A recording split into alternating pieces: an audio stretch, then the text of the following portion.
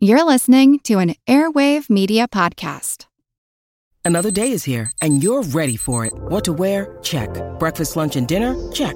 Planning for what's next and how to save for it? That's where Bank of America can help. For your financial to-dos, Bank of America has experts ready to help get you closer to your goals. Get started at one of our local financial centers or 24/7 in our mobile banking app.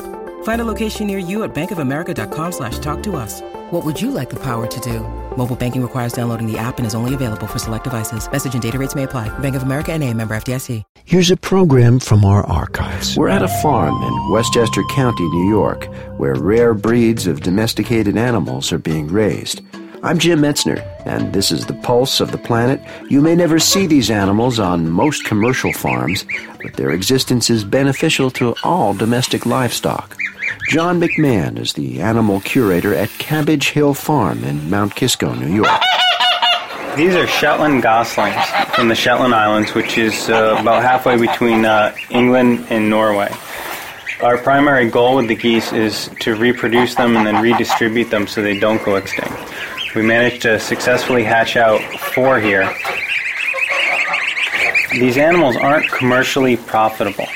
They're not raised by the millions for food consumption or production. But how those animals that we rely on so heavily today in the agricultural industry were formed was by breeding together all of the characteristics of all of these smaller breeds of animals. What you're left with is a hybrid that excels at all things. But there is only one of those. Without maintaining all of the original groups of animals that today's production animals were bred from, there's nowhere else to go. There can be no breeding for new characteristics. There can be no furthering of the breeds. In other words, these rare breeds of geese represent a kind of insurance policy for the future. Because if you breed livestock to produce just one hybrid, there's no genetic diversity. And if that one hybrid should become susceptible to a disease, you'd want to have other breeds on hand that might be disease resistant. You've been listening to a program from our archives. Hey, check out our website, pulseplanet.com, for news of my latest project. It's a novel. I'm Jim Metzner, and this is The Pulse of the Planet.